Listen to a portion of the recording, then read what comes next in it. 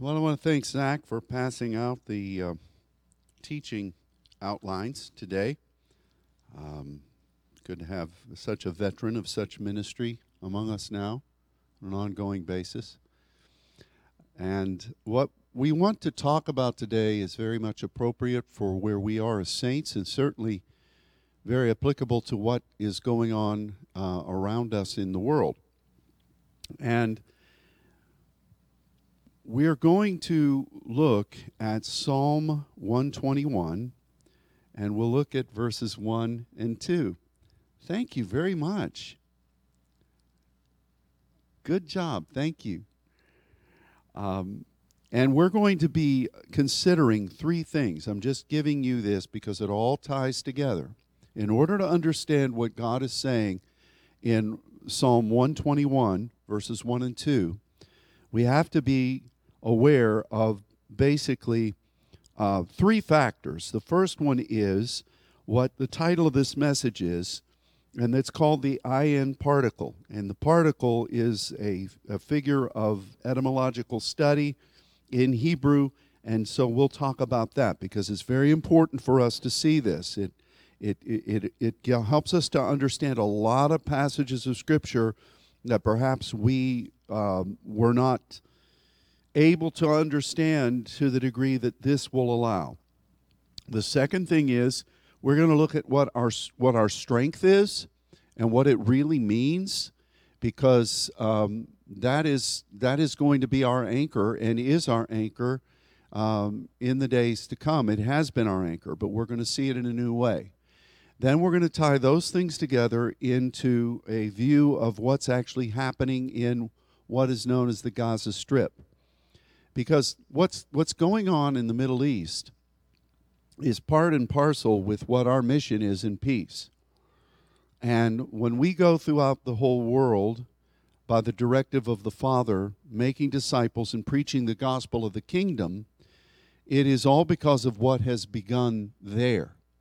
And so it's important for us to be able to apply this ayin particle and our understanding of strength and help, and how then that affects what we're dealing with internationally, because this all ties together. And if we have this viewpoint, if we have this understanding, which is a biblical understanding, our processing of what goes on in the world will be markedly more precise. And our confidence will be such that we will be acting as an overcomer. So it's important for you to know that all of this ties together. This is a fresh revelation, but it's an appropriate, timely one that the Spirit is bringing to us. So with all that said, I'm just saying, stick with this. It all makes sense, every part, but when we put all three of these parts together, it's going to make a whole lot of sense to us. And hopefully when we leave this place, we will be strengthened, the work of the Lord will be strengthened, and our viewpoint in what's going on in the world is certainly going to be enhanced in the power of the Word and in the power of God. So, Psalm 21, verses 1 and 2 says, I will lift up mine eyes unto the hills, from whence comes my help? My help comes from Yahweh, which made heaven and earth. All right. We've talked a lot about, especially at the last seminar, the eyes, the ayin. Today, Dennis in Sunday school class referenced that from the viewpoint of the people of God recognizing, hey, we have a knowledge that's been revealed through a deeper walk with God in the ayin. Are we remembering that? Are we applying that? We've talked about, without going back over the teaching, we've talked about how Israel got into trouble because they did what was right in their own eyes during the days of the judges, and God warned them about that going in. And then Samuel came and began to try to teach and instruct the people as to what their identity was and how they were to partner with the eyes of God, how they were to turn difficult situations, valleys of weeping, into a well of supply, ayin, and we've talked about the power of that. So you can become off center with the view of the eyes of the Lord. You can be troubled and fearful when that prospect avails itself to you. You can just avoid all of that and do what's right in your own eyes, which leads to destruction. But with us talking about how we need to be looking at the Tob and not at the Ra, and that's been a predominant theme over these past few months, I'm very grateful that the Lord allowed us to see today this variation of ayin, which is quite peculiar but quite revelatory. And when you take the eyes or the ayin, and you add in language discussion this particle, and it's part of the word. If you look it up in Strong's, you'll see that, and that's just the entry-level go-to, you'll see that ayin, what we've studied, is one place, and this is someplace far away. And they will say in this far away thing, this is from ayin, but if you look at it deeper, you'll find that the reason it's separated is because of this Hebrew particle. Now, those of you who have studied, have watched movies, some of you have never watched movies, so just tune me out for a minute. But like if you watch like a Mel Brooks movie, he will borrow some Yiddish phrase every now and then, and he'll say, "Oi!" You know, like when in the one where they joked about Moses dropping the 10 commandments, and he says, "Oi!" And they say that. And it's kind of a Yiddish expression that things have gone wrong. What are we going to do? We thought things were going this way, and now, look, oy vey. That's another. See, oy, that is this.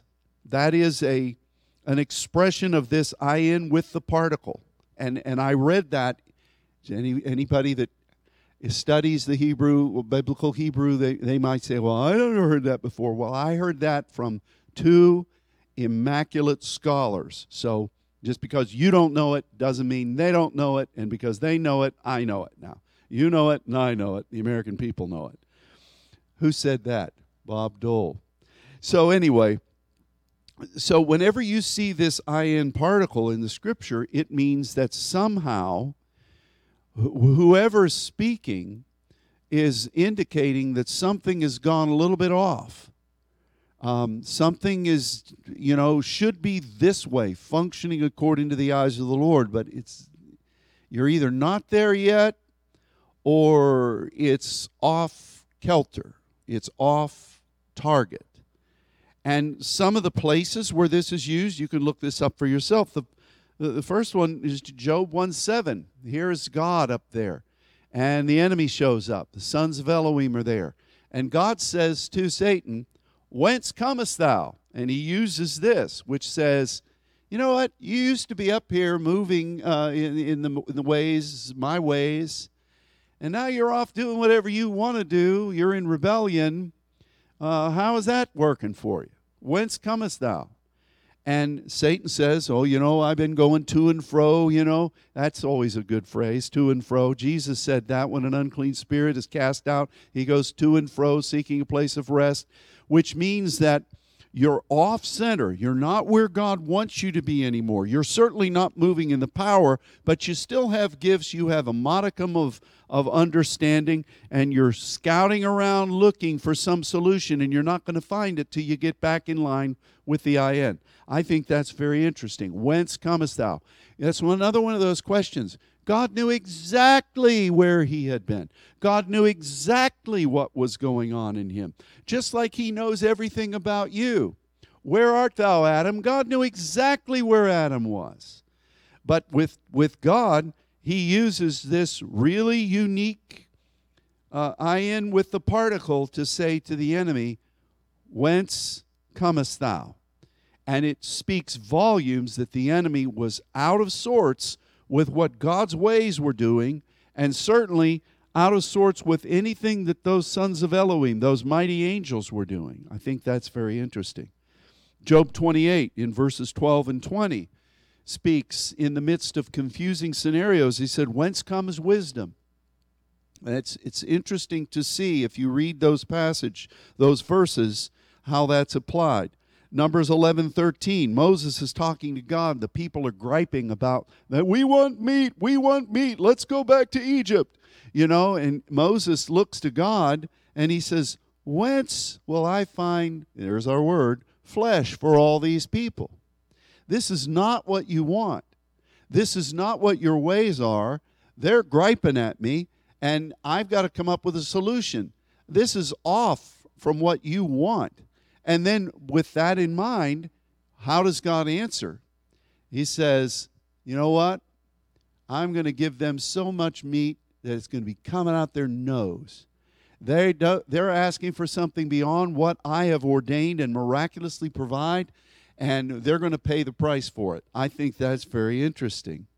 Rahab in Joshua 2:4, she was successfully hiding these two spies that Joshua had sent. And people are coming to try to, "Hey, have you seen any strangers about?" Of course, she'd seen all kinds of strangers about because she was at the gate. She was there in her line of work. She saw a lot of strangers. But, the weird thing is that she answers kind of in a rather unique way. She says, "I could be here."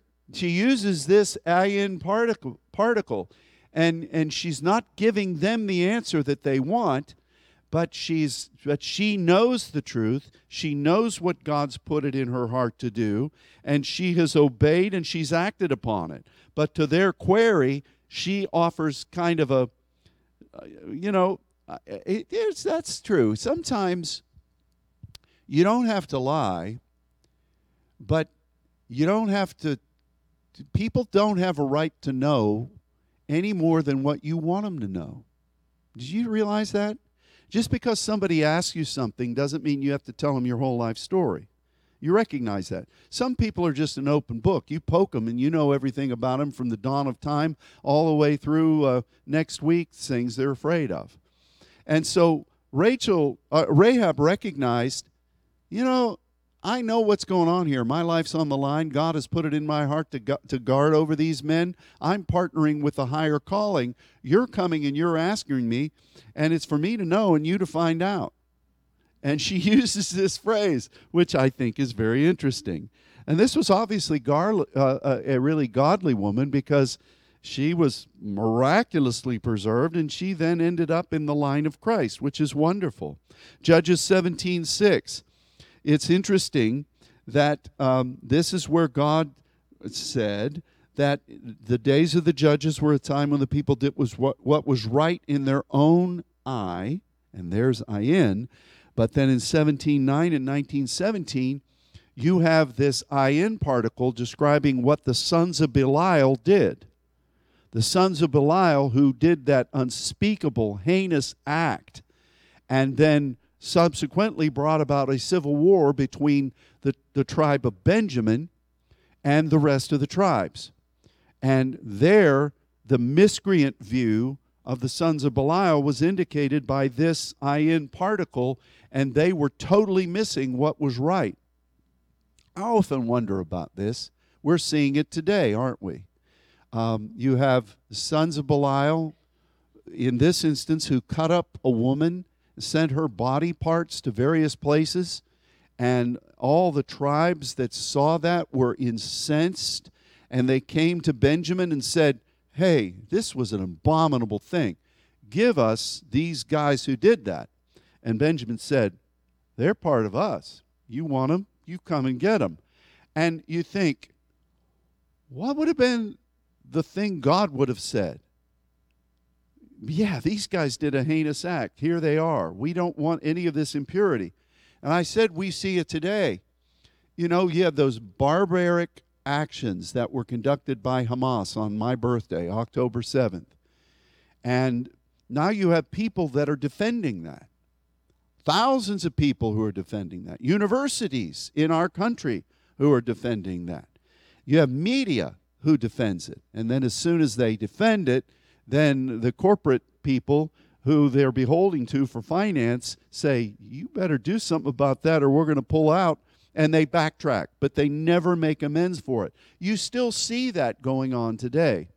But that kind of miscreant behavior, at least in Judges, when everybody was doing what was right in their own eyes, when they got off, sons of Belial acted. I think that's very interesting. In 2 Kings 5:25, we're almost done with this, but I just need to show you this.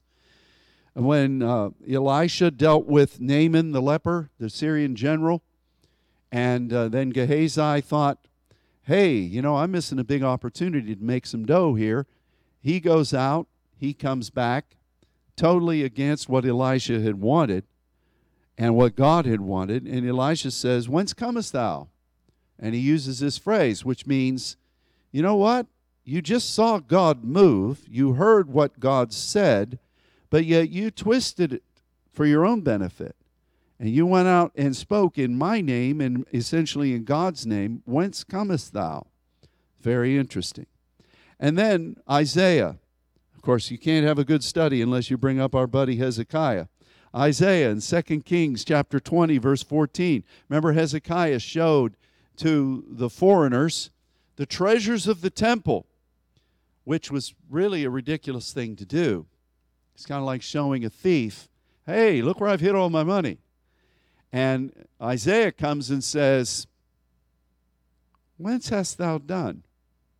Which is essentially saying, you know better than this. You represent God. You're the king. You represent God's ways. You represent God's treasures. And what put it in your thoughts that you should do this ridiculous thing, which has now put us all in jeopardy? So you can look at this study for yourself, but whenever you see this particular variation of ayin, it means something has either gone awry, you're in a situation where you don't want to make a mistake, you don't want to miss what God is wanting, and that can be a really challenging moment. So with all that being said, we go back to the verse we just read. I will lift up my ayin unto the mountain. That's hills, but it's the word for mountain. I am looking to God. I am not like John Denver just singing Rocky Mountain High, I feel the sunshine on my face and God's near. It wasn't any of that holistic type of thing. He was looking to the God of all gods. And he says, from whence? I don't want to miss what you're saying. This is an amazing moment. And I cannot rely on my own understanding. I cannot rely on circumstance. I cannot rely on public opinion. I want to hit the target right on. I want to be in the center of your eyes. So I'm just going to present it right now. As I look before you at the mountain of the Lord, I need your help, and we're going to talk about help next. But I don't want to miss what your perfect view is. I want to be in the center of the eyes of Tob. I want to be right in the middle of that. I don't want to do what's right in my own eyes, and I certainly don't want to do something that is askance. Near enough only counts in hand grenades. It does not count with obedience before God. You've got to have right on when you're dealing with the eyes of the Lord. And it's easy to do.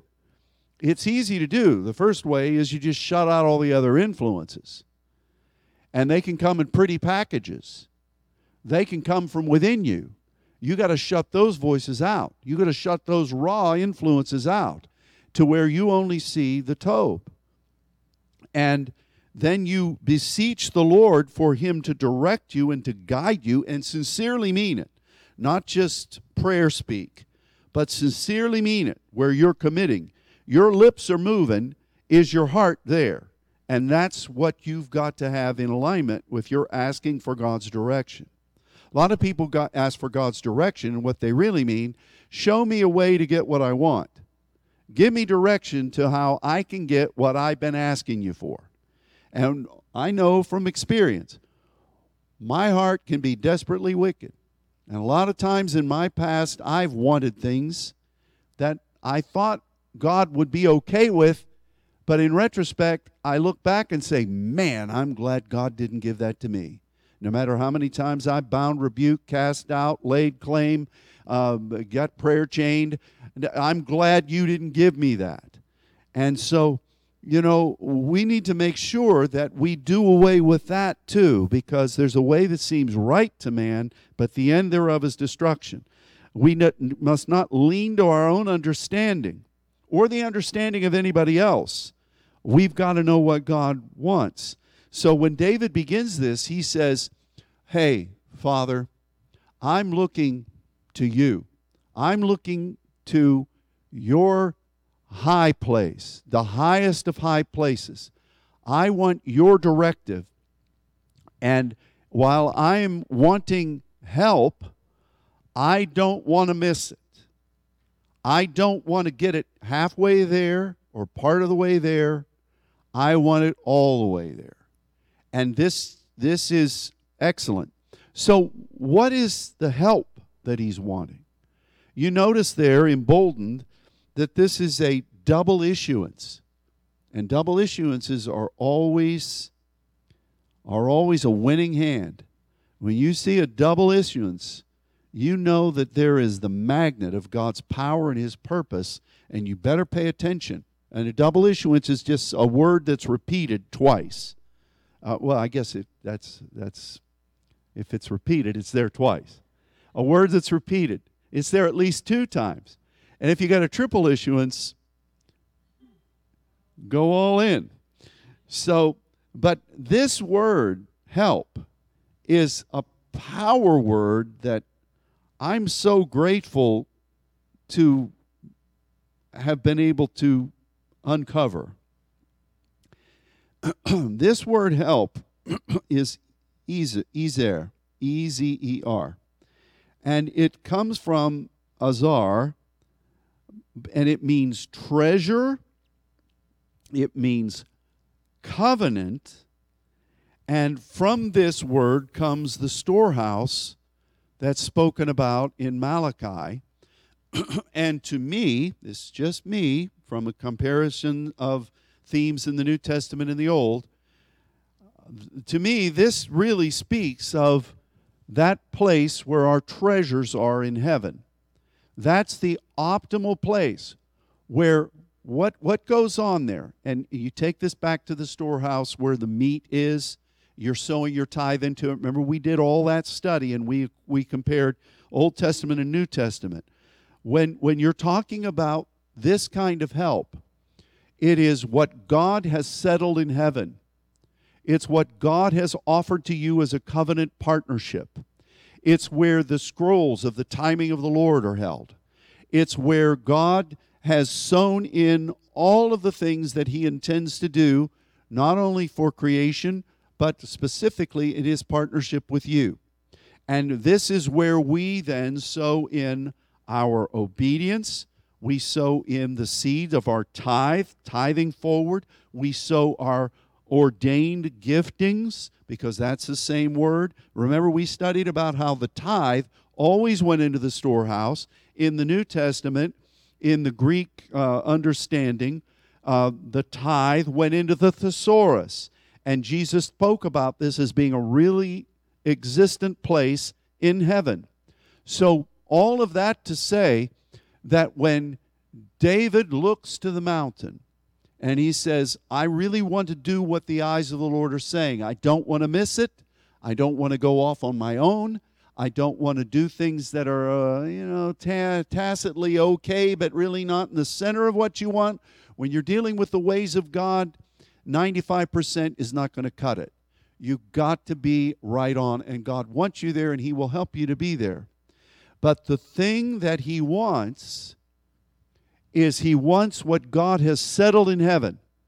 The thing that he wants is he wants the covenant partnership with God according to his timetable. That is his help. That's not just his help, that's the double issuance of help. So he is secure in that. Now, let's talk about this word just for a minute because it flies in with everything else we want. One of the best ways, first of all, that you can help yourself to arrive at the ways of God is to remember you are not a free agent. You are not a lone ranger. You don't just have giftings and capacities to just go about and do whatever you want to do. You should be answering as an intercessor to what has been empowered to you at the right hand of the throne. You answer to the will of God. And what your answer is going to be commensurate with what is forever settled in heaven. What God has ordained in His treasures, and the greatest treasure God has is partnership with you. The greatest treasure you can get from God is to be in exact alignment with His timing and with His ways. That is the greatest treasure any of us will ever have. That is our treasure. So David wants that. Now, how is this word used in the Old Testament? You can study this for yourself. It's really an invigorating thing. The first time it's used is with Eve. God wanted Adam to have a helpmate, a helper. And guess what, kids? It's this word. Eve was not Adam's eye candy. Eve was not the trophy wife. Eve was not at home baking tamales, waiting for Adam to get back when he's out running around with the angels. Eve was said to be someone who would also be in alignment with what God had ordained from the foundation of the world. And it's amazing how that works. You know, one can put 1,000 to flight. The voice of one crying in the wilderness. Our identity before the Lord doesn't depend on anybody else. We have that privilege to know God alone. Jesus came to die for you. And everybody's going to have to give an account before God for the deeds that are done in this temple. But when you can come into alignment alongside somebody else who is marching according to the same scriptural mandate, then you get that multiplied factor of 10. I think that's interesting. 1 puts 1,000 to flight, 2 puts 10,000 to flight. Where 2 or 3 are agreeing as touching anything, it shall be done. You know, this is very important. God looked at Adam and He said, you know what? I like this guy. You know, I love him. I created him in my image. We can do a lot of great things together, but it's not just going to be him and me for eternity. I want you. I want you. And so Eve is the first of that. Eve was to be a helper, which is a bad translation. It should be a covenant person. It should be a treasure holder. It should be someone who is aligned with the ways of God. And that's how that word is used. One of my favorite issues of this, and it links up with the eyes, is when Abram is wondering, you know, what are you going to do, God? You know, you told me I was going to be the father of nations, and it's just me. And the only one I got here is this Syrian guy named Eliezer. What does his name mean? Elohim Ezer. He is not me, because I'm the father of all who walk in faith. He didn't say that. But I got this guy here who's kind of walking with me in this. He's aligned with what you've called me to be. He's not a covenant partner with you, but he sure is with me. But I know this is not the fulfillment of what you want. The only one I have is him. So what does God do? God says, hey, come out. Lift up your eyes. It's the same passage. It's right there. And look at the stars. You see creation. I'm going to make your seed as the stars in heaven. They'll be as the sand of the sea. And as you're looking at that, as your eyes are looking at that, can you believe for that? And Abram, the Bible says, believed God, Aman, the right hand, and God said, that is righteousness. That is righteous vision. Look at the word. That's what it means. And you are now my friend. that amazing? Isn't that amazing? Eliezer, who was then subsequently sent out to find a wife for Isaac, it's just interesting. You know, there are all kinds of people that will walk with you in this walk of God. And some, like the people in this room, will be in lockstep. You've been called, you've embraced. And others in the Saints Network, we come together, we're speaking the same pneumatikos speech. We're speaking the same, eating the same meat, same pneumatikos drink. That is a treasure. Then you got others who love the Lord, and they're just kind of there. They help with what you're called to do. We bless them that they will eventually find what God wants them to do. Eliezer was that kind of guy. Now, the weird one is, which we're not going to talk about much today, but it really solves a lot of problems that people have in the New Testament, and it's about the man named Lazarus, whose name comes from Azar, and all of that bizarre stuff that went on. Hey, you better get over here. Get over to Bethany. Lazarus is dying. I know how much you love him. Oh, let's just kind of hang around here and wait. Oh, you know what, Lord, aren't we going to go? Well, we'll get there. Lazarus sleeps. Oh, maybe it's time to go now. Well, you know, the Jews have said, I sound like Pa Kettle. Well, the Jews have said, I don't know who Pa Kettle is. Some of you remember Mom Pa Kettle movies. Dennis probably hasn't memorized. But Percy Kilbride, what great method actor. He talked that way. Well, you know, the Jews tried to stone you the last time you were there. Sure you want to go there? Well, no, we're going to go now. We're just going to wait. And then he comes and he sees these people that are weeping, professional mourners. They're weeping and wailing, and Mary and Martha come out, and, you know, Jesus is groaning in his spirit. All of those things which we say, this is really good, and we apply all our pneumatikos pliers to try to explain what all's going on. You know, you just got to wait on the timing of the Lord. Well, here is the key to all of it, because Lazarus' name comes directly from this Hebrew word. And what Jesus was trying to tell them is, hey, no matter what's going on, you are a citizen of heaven. You are being presented with the Father. That's what I'm here to teach you about. And let me give you a little secret. Whatever goes on at the right hand of the Father, which is where I'm going, and that's the Old Testament word for belief and faith, Abram, Moses, and others all dealt with that. It's all centered in God's covenant for you. It's all centered for his inerrant timetable. It's all centered in what the angels are based upon. It's all in that place. And this guy's name just happens to be that word. So Jesus is not in any hurry. It's going to be exactly what the Father wants. And do you know that sometimes God leads you, his dear children, along?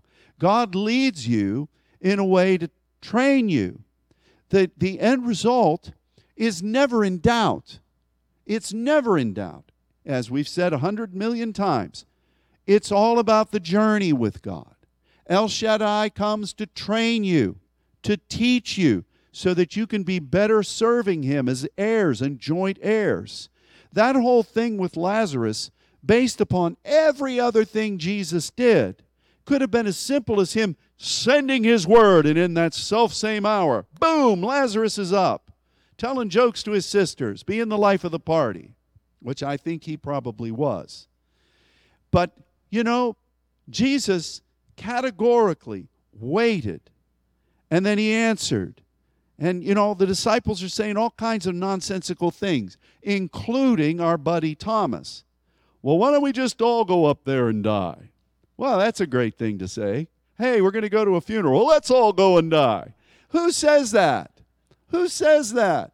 And Jesus, no wonder, it's a wonder, the miracle of this, that he wasn't groaning in his spirit long before he got to Lazarus' tomb, having to deal with all that crazy stuff. But the thing that really explains Lazarus more than anything else is the meaning of his name. This is the help of the Lord. This is our eternal covenant. And we have said, haven't we said this over and over again and lived it? The greatest point of confidence and faith we've ever demonstrated in this house has been on behalf of our clinging to what God has commissioned us to do. And when we have faith in that, nothing will stop us. Nothing can stop him. We've seen that happen over and over again. We saw, I don't have time to go through all of these things, but we've seen it over and over again. And that is our help. David was a covenant individual. He knew what God wanted. Every now and then he got a little oi. He did the Bathsheba thing, but we won't bring that up today. But, the point, though, is that he knew his help. Double issuance, back to back, came from Yahweh, who made heaven and earth for a reason. For a reason. And I think that is just an incredible thing. Now, how does all of this... Oh, let's say one other thing about this.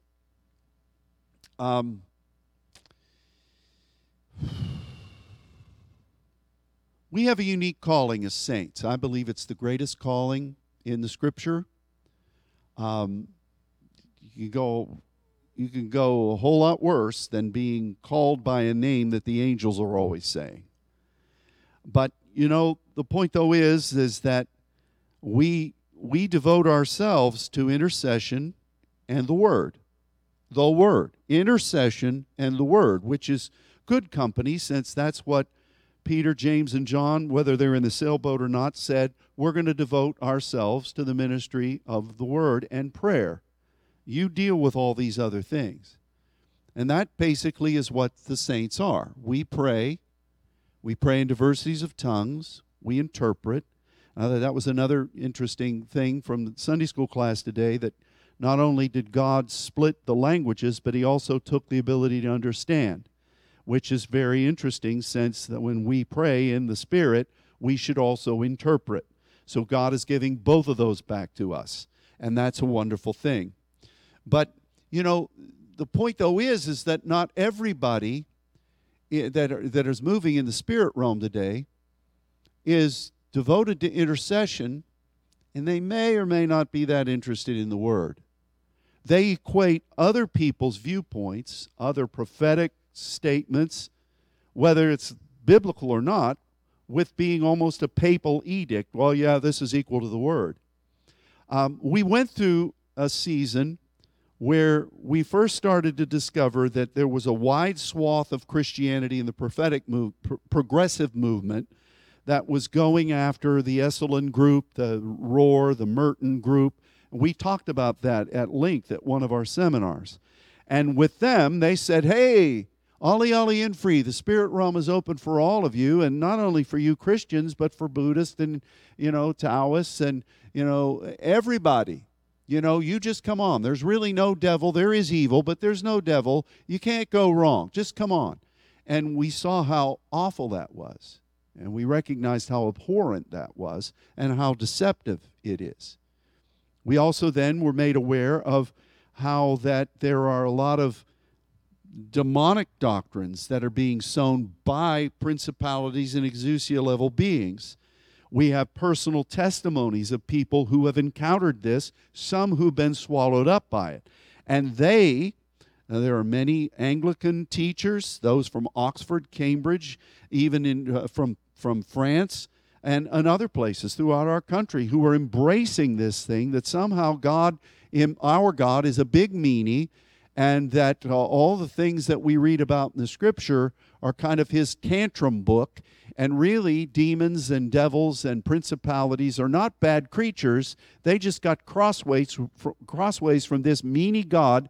How can you even trust a God who would have all this blood sacrifice and even sacrifice his son? How could you love somebody like that? We're not that way. This is widespread It's being taught about. People are being appeared to in all through South America and Mexico, Central America, and probably here in our country. And they're being sold this bilge water by angels of light who are deceiving them. So there's that. Then there's this that I've been discovering in spades over the past week, where there are a lot of sincere Christians who just want to function in the spirit realm. And I hear all these teachings. Some of them are based on Scripture. Most of them are based on, oh, this prophet said this, and this prophet said this, and this prophet says this. Don't you know that you were made to walk through walls and to go through all these things? I never hear anything about intercession and the mysteries of the Lord. I'm not criticizing. I'm just safeguarding. And I think, it kind of reminds me of what we've all gotten up in arms about, rightfully so, about how a lot of progressive communities are letting drag queens and people who teach despicable things about sexuality to children in first and second and third grade. And we say, little children, nobody needs to know this stuff the way you're teaching it, but certainly not little children. And even though when they come into 11 and 12 years old and they come into that place where physically they could do these things, they should not be doing that. And just because you can do something doesn't mean God wants you doing it. Just because you were made to do something doesn't mean that God has ordained for you to function in that way at this time. So you have a lot of free roaming agents. You got a lot of people that are grasping for the spirit realm. They're not talking about the dangers of the demonic. I haven't heard one warning about, you better watch out there. You better be doing what God says to do. You better be praying and not just courtrooming the things you want to have happen. You better be submitting yourself before the Lord, because there's an enemy out there that the Scripture says will deceive you. And I think, what in the world is missing from this? It's that idea, that eternal idea, that we are covenant partners with God to serve Him alongside the angelic, to do His will exactly the way He has said to be doing it. And many times we're walking in faith. It's like what the enemy tried to get Jesus to do. Hey, you're hungry. How about if you use some of that power to declare into these stones a good loaf of boudin sourdough bread? That'd be really great. Or if you really want to have it, how about some kosher bread? No, unleavened bread. Yeah, that'd be great. Maybe he could open up a spring of wine. You could just have communion there. Jesus didn't do it. I will only do what the Father says to do. And that's our help. My point of strength as I stand before you here is not because of myself. It's not because of education. It's not because of any other thing. It's only because God has called us and we're committed to Him. We do not want to go off on our own. Just because I have power, what is meekness? Meekness is not, you know what it is? It's not weakness. It's controlled, dedicated power to what God is saying. Jesus was meek. Moses was meek. There was meekness upon Joshua. And the key point with power is not flailing it around because you have it. It's being the goodly horse in battle.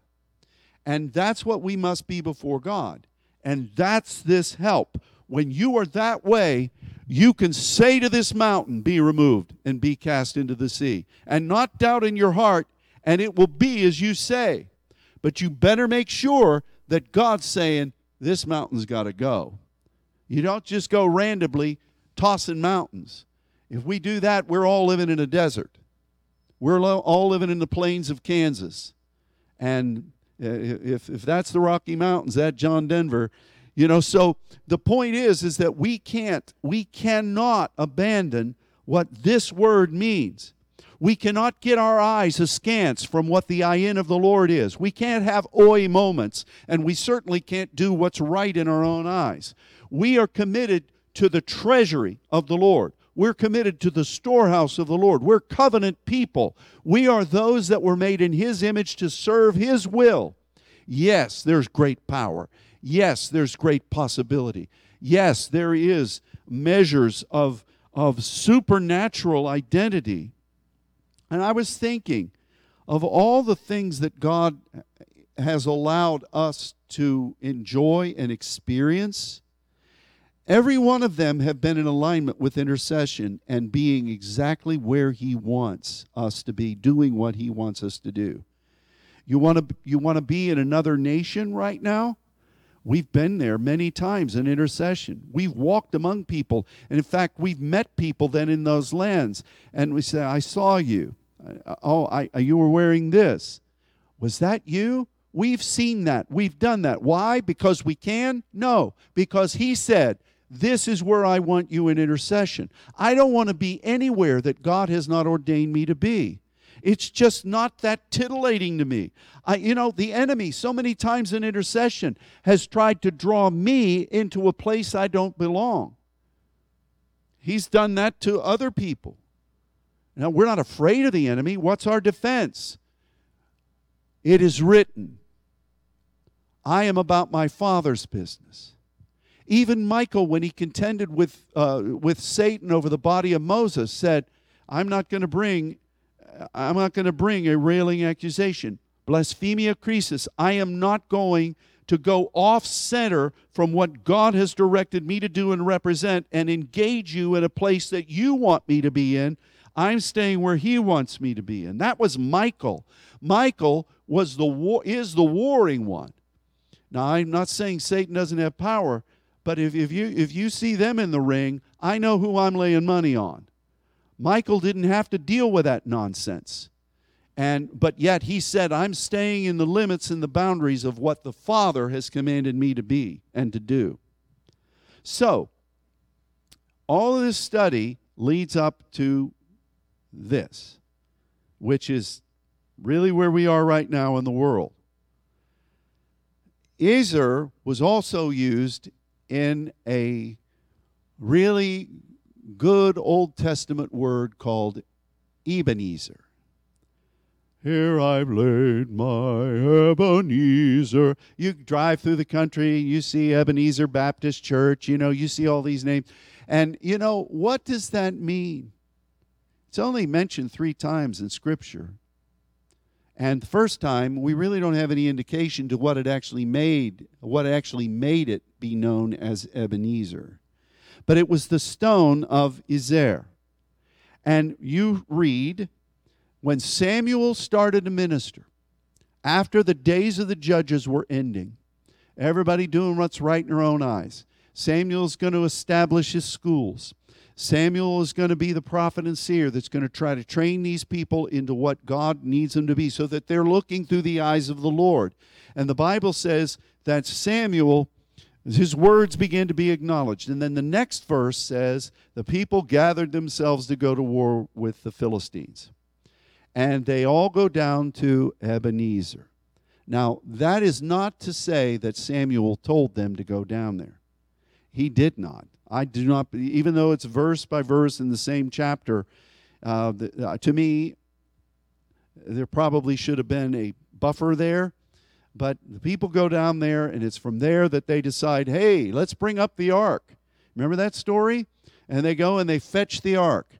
And the Philistines lay a whooping on them, and they steal the ark away. That transpired at Ebenezer. Why? Because the people, again, were doing what was right in their own eyes. They were probably doing the ayin particle, even though the results speak from themselves. They were so used to, for generations, doing what was right in their own eyes, they just thought, hey, let's give it a try.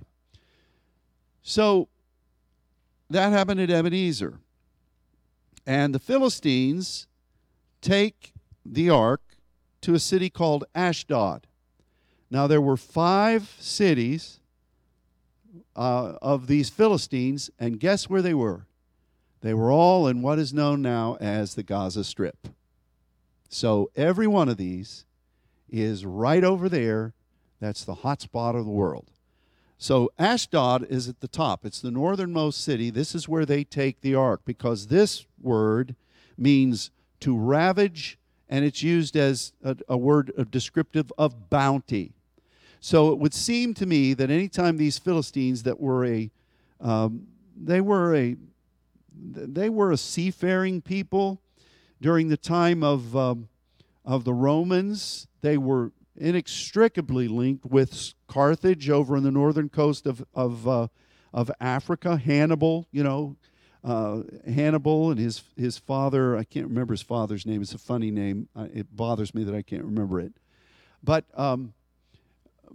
they would pillage and they would attack, and this city seems to be a place where they would go before Dagon, which was a being that was, if you line it out, it was basically Beelzebub.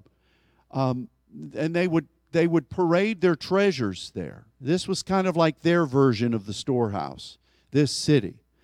And it's interesting, too, then, that in the New Testament, remember the story of Philip? He's in Samaria, and God says, hey, go down on the road that leads to Gaza, and there he meets the Ethiopian eunuch. And then once that's over, the Spirit catches him away and drops him at Azotus. Well, that is this city, Ashdod. It's interesting. So this was an important city. It was the northernmost boundary of that Philistine land. And the point is that Dagon falls over. They prop him back up. Dagon falls over, and then they find his head and the palms of his hands on the threshold. And the Philistine says, we got to get him out of here. And they send him to Gath. And the ark then eventually ends up at Ekron. And then it's sent back with emerods of gold and mice of gold on the cart to Beth Shemesh. You remember that. So the ark makes its way all the way through this Gaza Strip. And the people there are being beset by tumors. They're being beset by an infestation of mice that's destroying their crops, just making their lives miserable. And this is going on. Now, Ashkelon, let's just quickly go through these 5 cities. Ashkelon is a word that meant shekel. This was probably the financial capital. This was like the Wall Street of this place. Then there was Gaza, actually city called that. This is, remember, Samson knew a lady of the night there, and he's aroused. I remember Tammy not preaching about that, but he took the gates.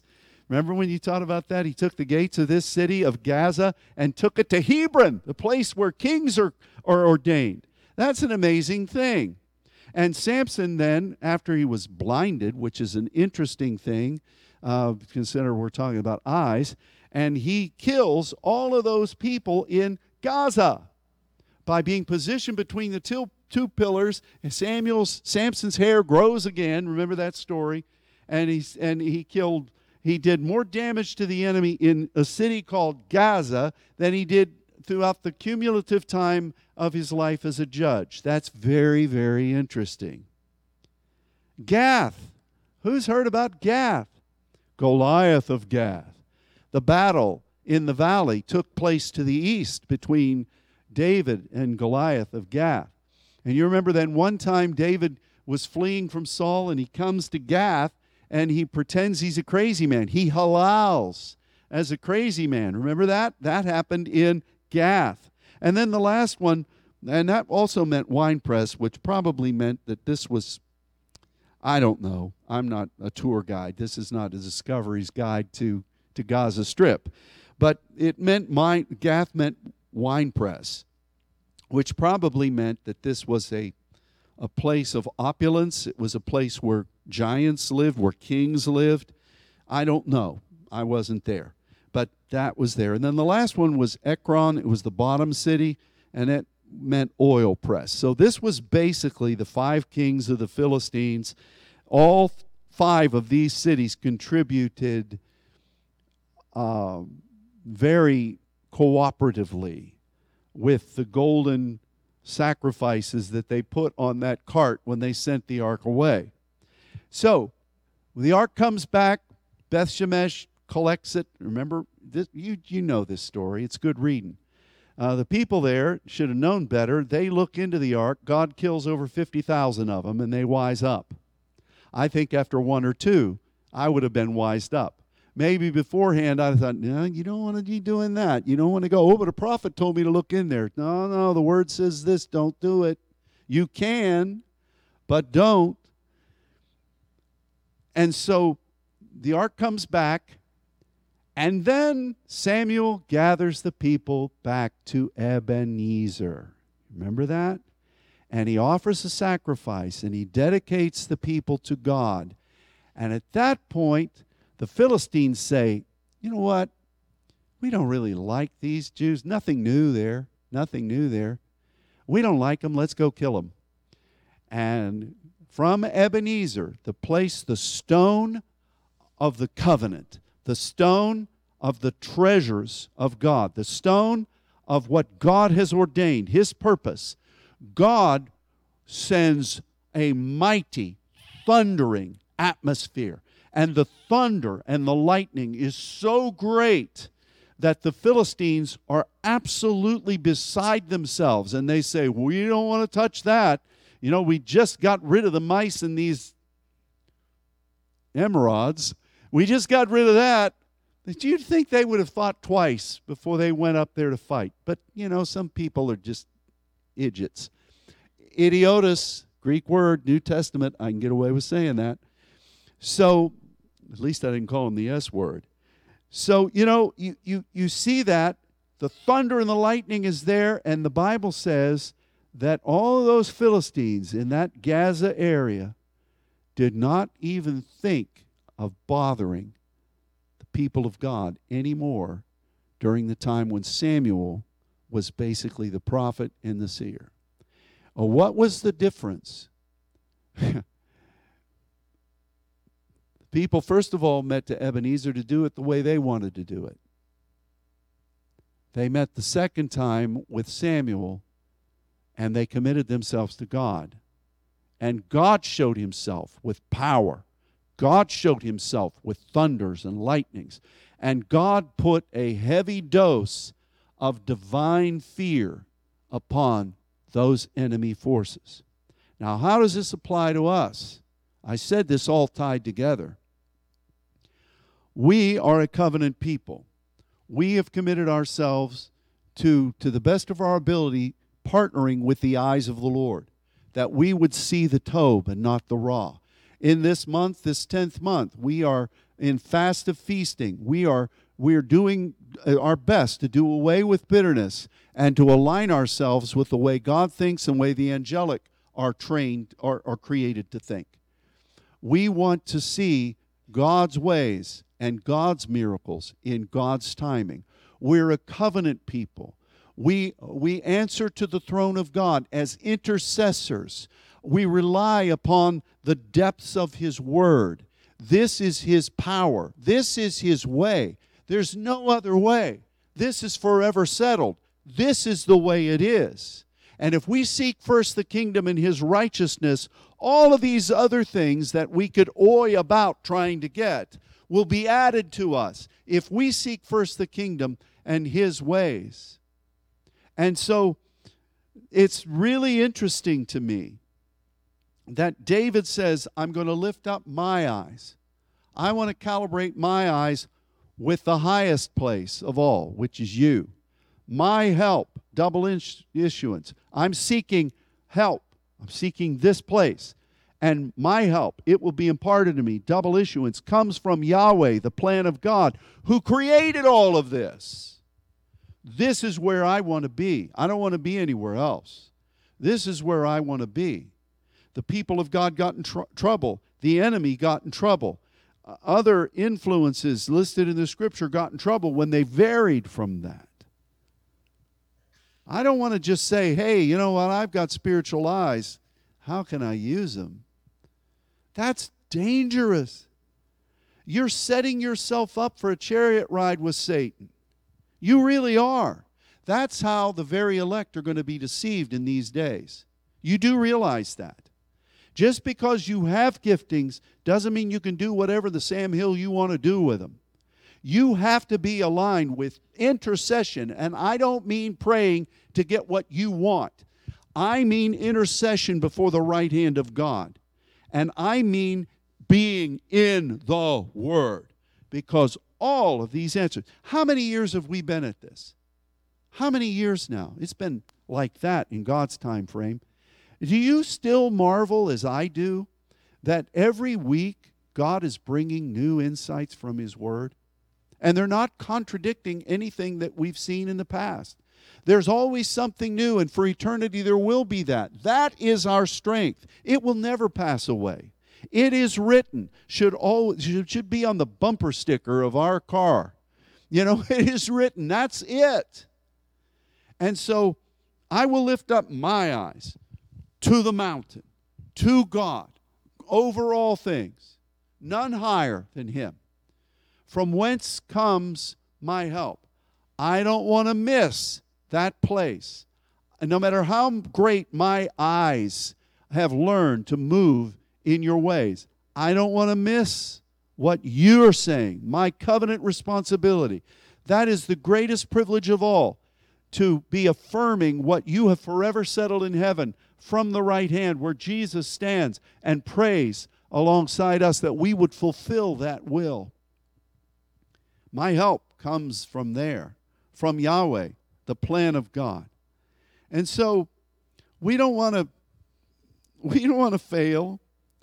We want to be right in the center of what God wants. And what I'm believing for, which has been said over and over again already today wonderfully, and what we are aligning ourselves in prayer with yesterday, I believe that this is not the moment for the great war of all wars to start. It's just not the moment. The enemy would like for it to be the moment, because he knows once that happens, all the other things that God has ordained to do while it is yet day. You notice that in the Lazarus story? Jesus says this, what's wonderful, it's the Lord. But it just seems so out of place when you're just reading it. Now, are we going to go up? We're waiting. Lazarus is sleeping. Oh, he's just resting, but Lazarus is dead. And then Jesus says, are there not 12 hours in the day where you can walk and not stumble? Because the night comes and you will stumble. Why in the world did he say that? Why did he say that there? In the natural, it just seems like it's out of place. Certainly one of those monks that was transcribing this fell asleep. Somebody else came and took over. It was just a miscarriage, which some people say happens with the word, and we know that's not true. What was Jesus saying?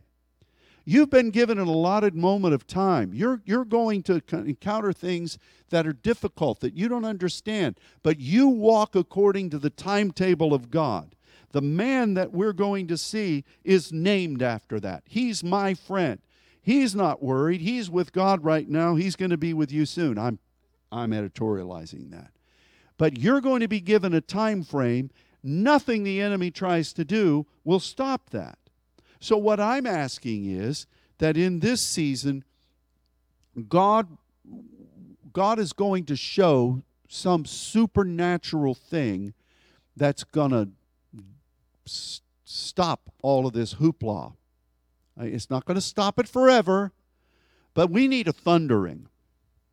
We need a thundering, just like Samuel was able to see God do. And that everybody stands down. And that somehow God uses it to begin to stir the hearts of people, to stir the hearts of the people of Israel and of this nation, to do something that God has ordained to do in this time frame. What was intended for evil, God turned to the good. We need that right now. There's so much work that's yet to be done before God's timetable says, all right, it's time.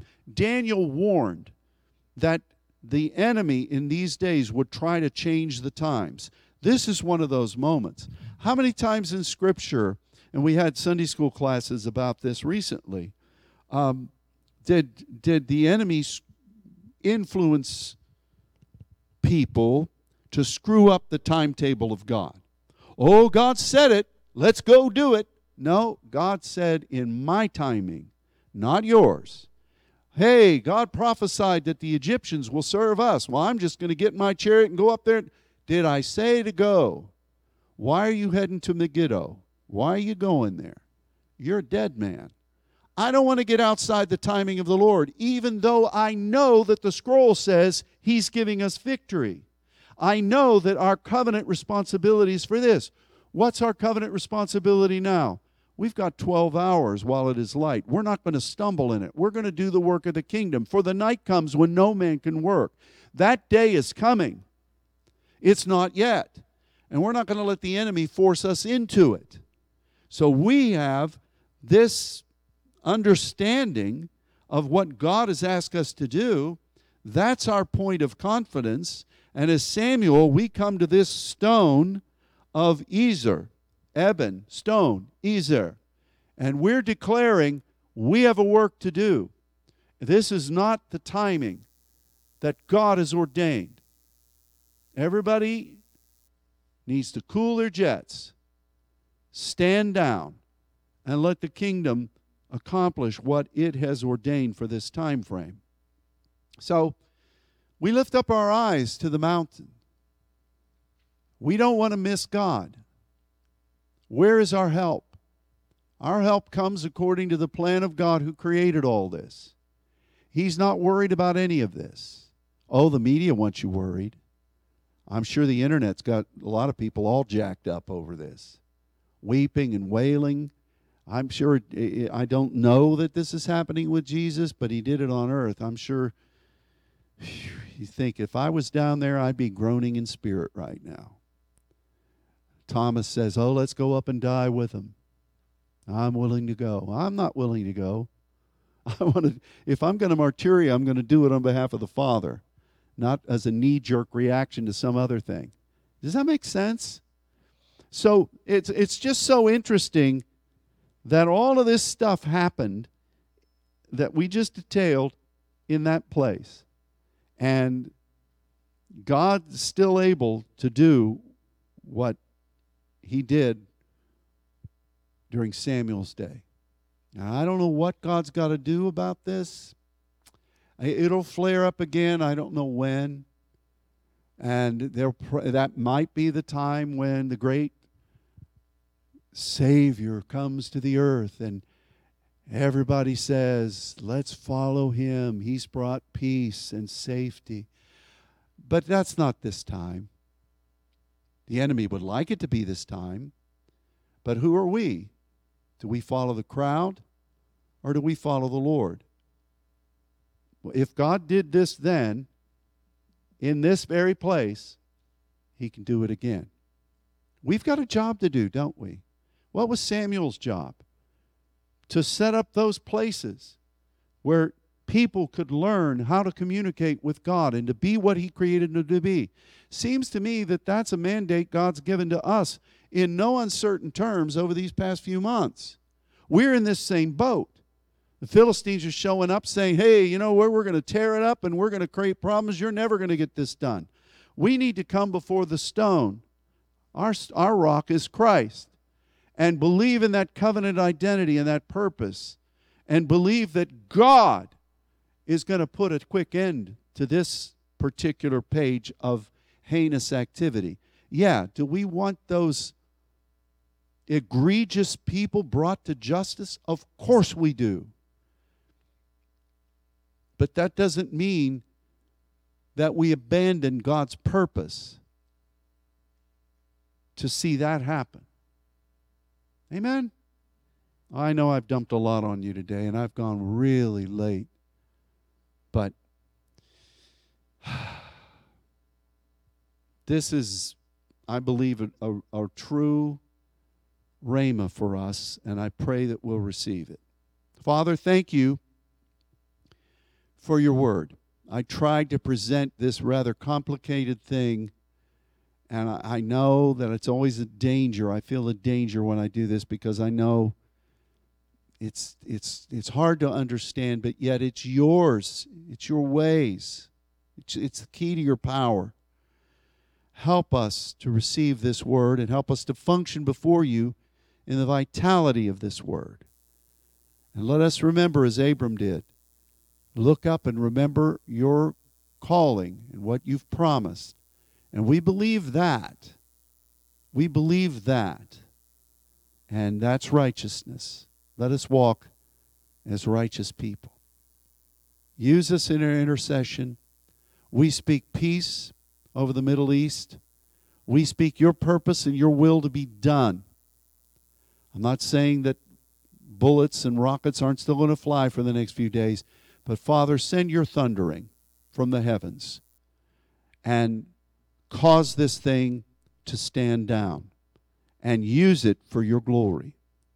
And help us to be faithful during the day that you've given us to fulfill your purpose for the night comes. Let us be faithful.